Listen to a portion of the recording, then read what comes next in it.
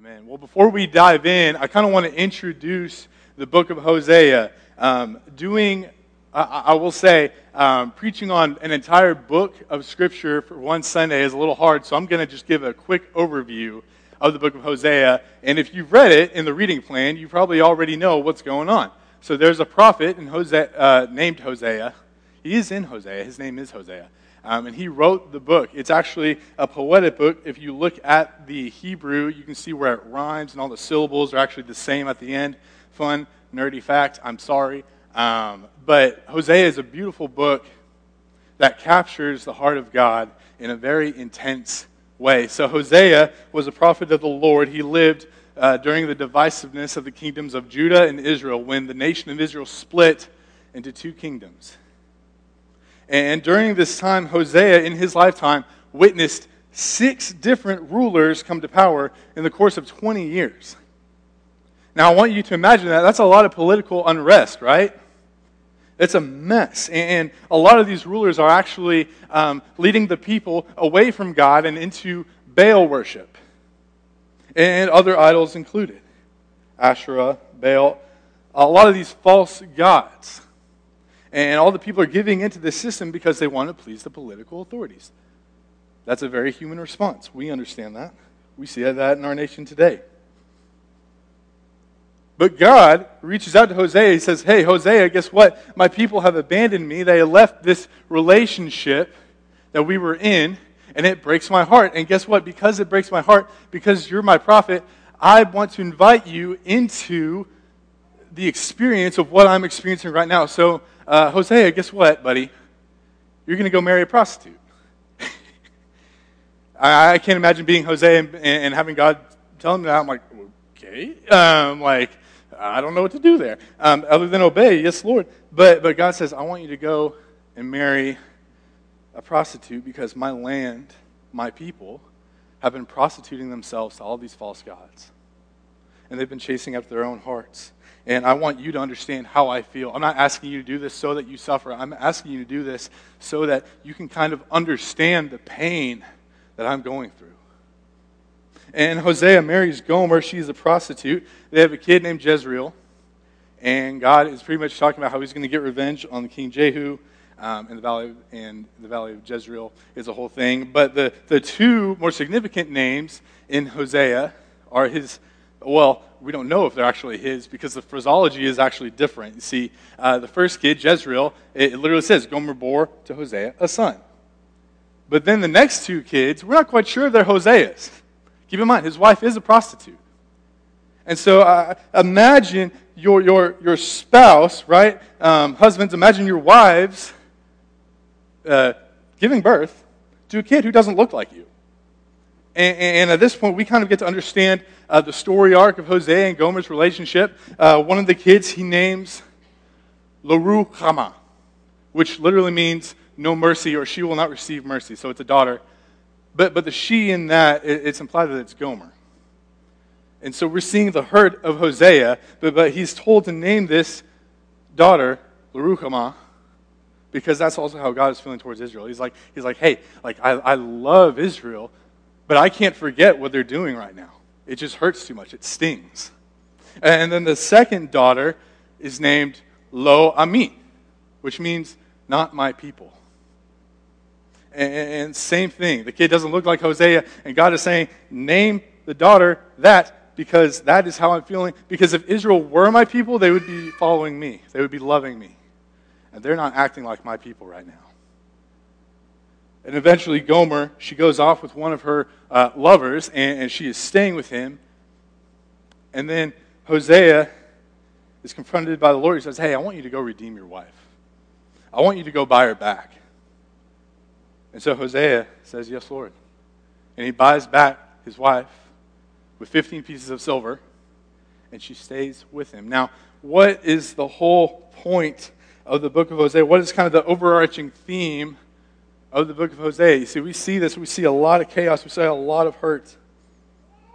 But the thing is, Hosea's marriage is actually a beautiful, perfect picture of God's relationship with his people. It's a painful picture, but it's perfect in how it represents God's relationship with sinful humanity.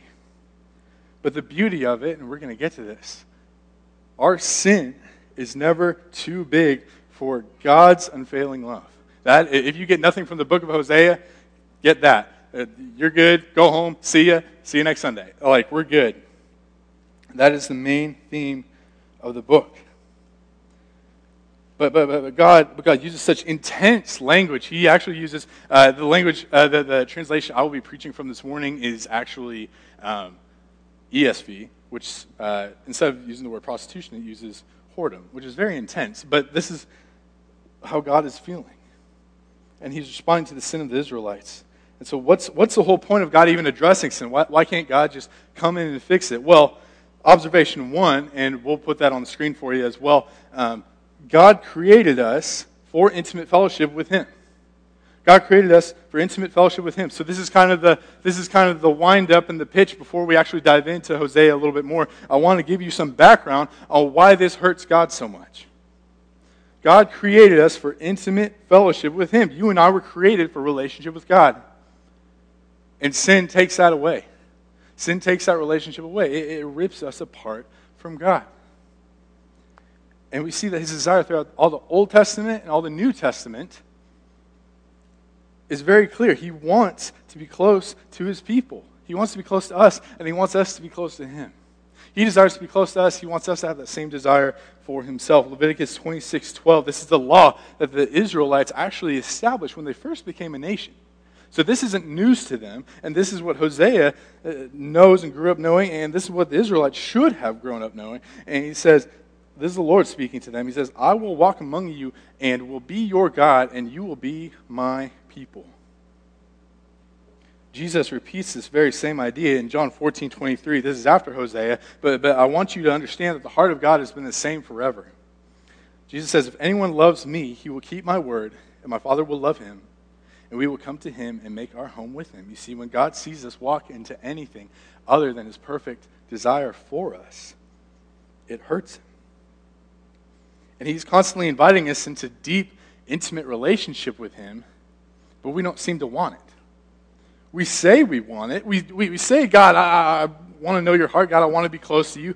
But really, as we see in Hosea, as we see with Gomer, because we're all Gomer, none of us are Hosea, none of us are the good guy in this. We say we want deep relationship, but really, observation 2, we are unfaithful to our first love. We're unfaithful to our first love, and we chase after idols. Like I said, we're all Gomer. We give ourselves to the desires of our hearts rather than over to the desire of God's heart. And when it comes to sin, we're always either chasing false gods, and I don't know what that looks like in your life, but we're always chasing them when it comes to sin, or we're actually setting ourselves up as false gods. So we're either chasing other things that already, in our minds, we've made into God. We've replaced God with this thing, with this idea, with this person, whatever it may be. Or we want to pretend like we're the center of our own universe. And we pretend that we're God. Sin is always idolatry and unfaithfulness. Especially to the one who loves us more than we could ever imagine. God calls our sin what it is in Hosea 1:2, and I think that's why I love the intensity of the ESV's phraseology of the word whoredom. When the Lord spoke through Hosea, when He first spoke through Hosea, the Lord said to Hosea, go, take for yourself a wife of whoredom, and have children of whoredom, for the land commits great whoredom by forsaking the Lord. The CSB and other translations will use words like promiscuity. And I want you to understand, he's not just explicitly talking about prostitution here. What he's actually saying, the Hebrew word for whoredom, for promiscuity, that's being used in Hosea 1:2 is in the context of adultery. You are breaking the marriage covenant. You are being unfaithful to your spouse. This is the word that God is using. So I want you to understand just how intense this is and how painful this is for God. Because they've abandoned their relationship, they've abandoned their love for their God. And it feels like He's just getting stabbed through the heart. And we all do this. Paul tells us in Romans 3:23, all of us have sinned, and we all fall short of the glory of God. We're all unfaithful idol worshipers. Isn't that great? Isn't that really encouraging? I'm sure when you came to church, you really wanted to hear that, right? We're all unfaithful idol worshipers. We've all pretended that we're God and that the universe revolves around us. But we need to remember what God says in the beginning of the Ten Commandments. And so Exodus 20, verses 2 through 4, I'm going to read these out, and I'm going to kind of expand on what God is actually saying to the Israelites. Because sometimes when we read the Old Testament, it's really easy to read and be like, man, like this was way back then. But we don't really chew on it. And so this is what God is saying in the Ten Commandments. I'm the Lord your God who brought you out of Egypt, out of the house of slavery. I want to dissect this. This is the same God. If we were to apply this to today, this is the same God who gave himself to save all of us in the room, right? Those of us in the room, sorry, context. But gave himself to save all of us. And what he's saying to Israel is like, I want you to remember what I've done for you. I want you to remember who I am, but I also want you to remember how I've been active and present in your life. I'm the Lord your God. Verse 3, you shall have no other gods before me. This means nothing and nobody should ever go in his place. Nothing and nobody should go in his place, including yourself.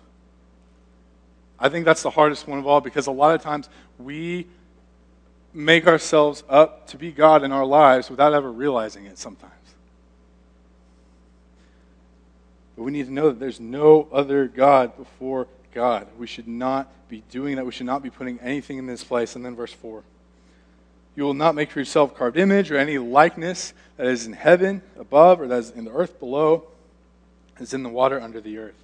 In other words, what God is saying is that nothing tangible and temporary, because all tangible things are temporary, whether it's ideologies, whether it's technology, whether it's money, whether it's food, whatever it may be, material possessions, people, relationships, loyalties to organizations or politics or whatever it may be, nothing should ever receive your worship other than God. That is what he is saying here. And so we kind of talked about the mess of sin. We kind of talked about, the bad news. We're all idol worshipers. But there's good news ahead. And that's observation 3. Despite our unfaithfulness, God remains faithful, and he has redeemed us. Despite our unfaithfulness, God remains faithful, and he has redeemed us. You see, Paul says it best in his second letter to Timothy. He says this, while we are unfaithful, right? If we are faithless, he remains faithful, for he cannot deny himself. What Paul is saying is it is in the perfect character of God to be faithful to his people, no matter what we have done. When he fulfilled that covenant with Abraham, and Abraham fell asleep, Abraham didn't even fulfill his part of the contract. God walked through it alone. He said, even if you fail, I'm not going to. I'm not going to give up on you. That's what Paul is saying here. God is always faithful to sinful humanity. And that's why he took on the cross. And he even mentions this to Hosea. He mentions what he's going to do to Hosea years before Jesus comes. I want you to take a look at this.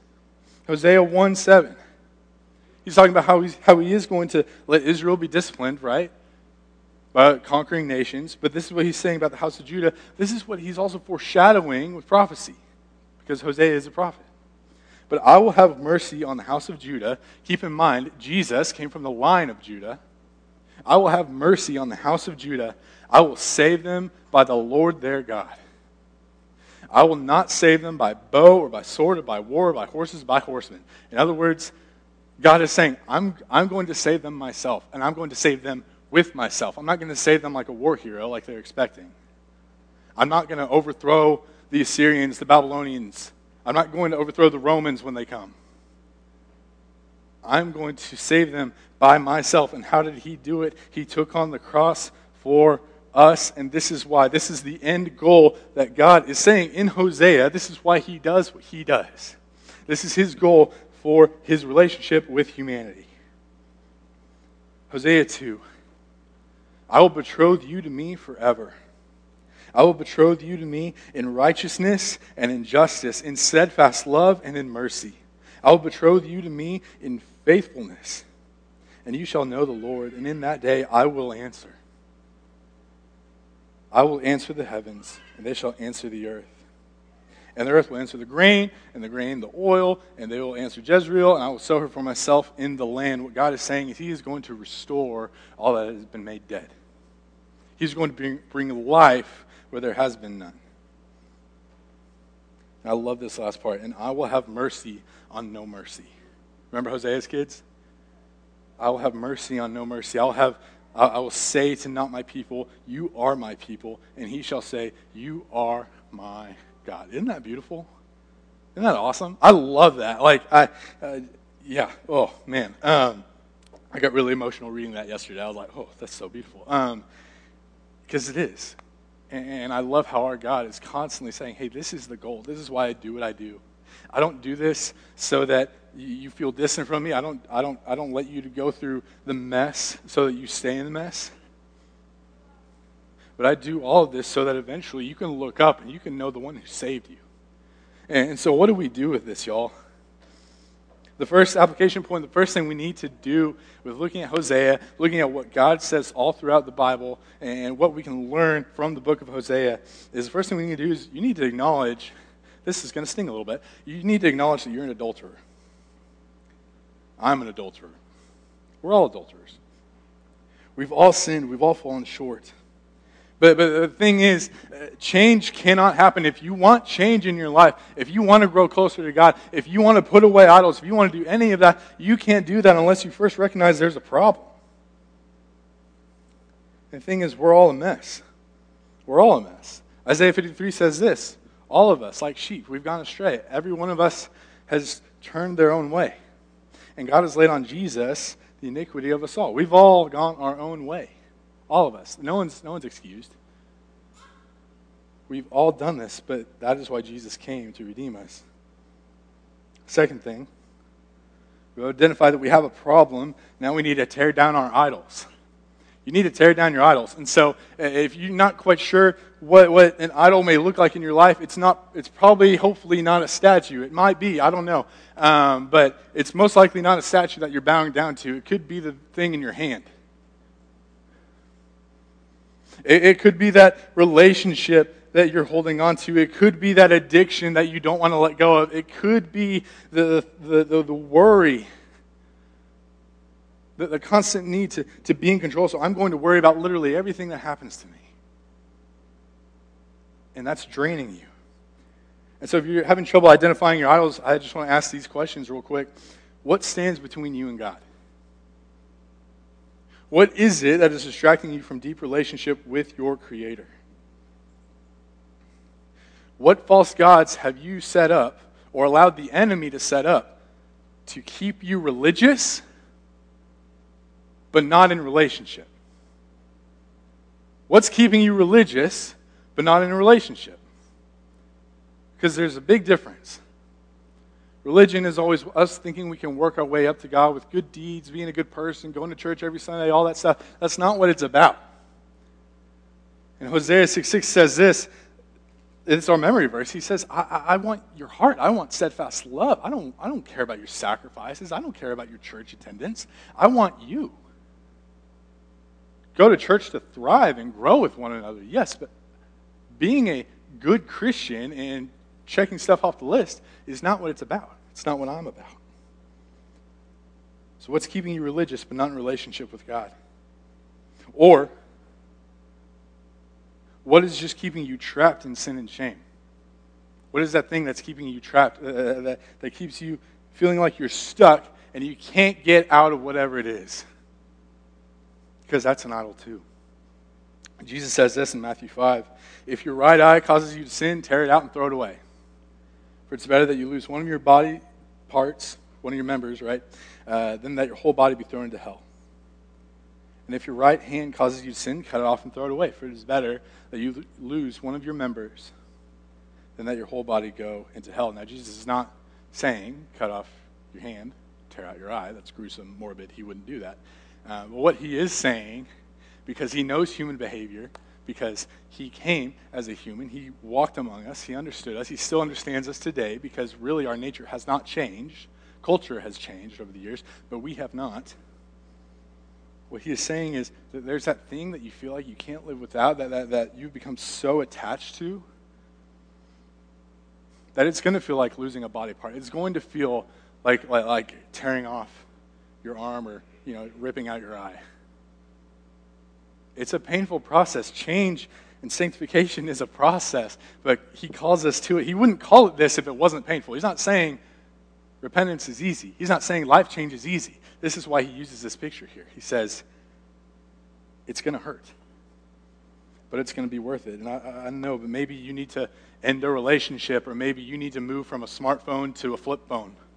I don't know what it is, but whatever it is, tearing down your idols matters so much to God, because that means that you are taking the steps to grow closer to him. And you don't want to be distracted. You don't want anything keeping you from that intimacy with the Lord. And the third thing, we need to accept God's redeeming love. We need to accept God's redeeming love. So we talked about accepting our sin, right, and doing something about it, but now we need to talk about God's love. Isaiah 44 says this, I have blotted out your transgressions like a cloud and your sins like a mist. Return to me, for I have redeemed you. That sounds familiar. We just talked about Hosea redeeming his wife. And just as Hosea bought back his wife from a life of prostitution and of slavery, here's how God has redeemed us and bought us back. You can actually say it with me on the screen if you would like. For God so loved the world that he gave his only Son, that whoever believes in him should not perish, but have eternal life. That is how God redeemed us. Through Jesus Christ. He's given literally everything for us. And that is such a beautiful thing. Because when we were far off, when we were the prodigal sons and daughters, he came running back to us and embraced us. And so what is our response to this? We're to live an intimate covenant with our first love. Live an intimate covenant with our first love. This is what God has wanted from the start. And I quoted it earlier, but Hosea 6:6 says, I desire steadfast love. Steadfast love, that means it keeps going. I don't want sacrifices. The knowledge of God rather than burnt offerings. Now, the word knowledge there actually means intimate, deep, personal knowledge. It's not just head knowledge. It's when you truly know somebody. That's the kind of knowledge it's talking about. It's all about the relationship. It's not about the religion. James says it this way, do not merely listen to the word and so deceive yourselves, but do what it says. In other words, don't just go to church. Don't just play church. Don't just do all the right things so that you can do all the right things. Be the church. Be the church. Do what it says. Let it shape your life. Let the word shape your life. Let these gatherings with fellow believers shape who you are. Don't just do it to mark it out of a checklist. And how are we the church? I'm going to close with this. But Micah 6:8. This is another Bible drill verse for you Bible drill kids at home. He has told you, O man, what is good. What does the Lord require of you but to do justice, to love kindness, and to walk humbly with the Lord your God? Walk with God. Tear down the idols, leave them behind, and walk with God. I invite you to be the church and accept this awesome life that Jesus freely gives us. That's the whole point of Hosea. That is the whole point of the gospel. I'm going to pray this out real quick. Dear God, thank you so much for this day. God, thank you for tough books like Hosea, where there's a lot of imagery being used, and we kind of look at that and we're like, that's really intense. But God, you're showing us a picture of just how much you care about us and how deeply you feel for us. And God, thank you for that. Thank you that you show us constantly how much you love us through your word, through years and years before your son even came. God, thank you that even in our mess, you have redeemed us, you have bought us back, you have pursued us. And God, I pray that as we leave here today, we would have the strength, we would have the courage, we would have the desire for you so much that we're willing to tear down our idols. Or maybe it's just as simple as realizing, hey, like, I do have a problem. I am a sinful person, but guess what? I have a God who loves me so much, and I want to chase after him. So God, I pray that you just bless all my brothers and sisters who are here today, who are here in person and on the live stream. God, I pray that you just be with us as we go out.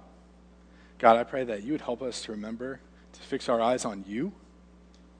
And God, when the world is throwing things our way or when we're tempted to act out of sinful nature, God, I just ask that you would help us to look at you and to remember to come to our first love. God, we love you, we praise you, and we thank you for everything that you've done for us. It's in your precious name I pray. Amen.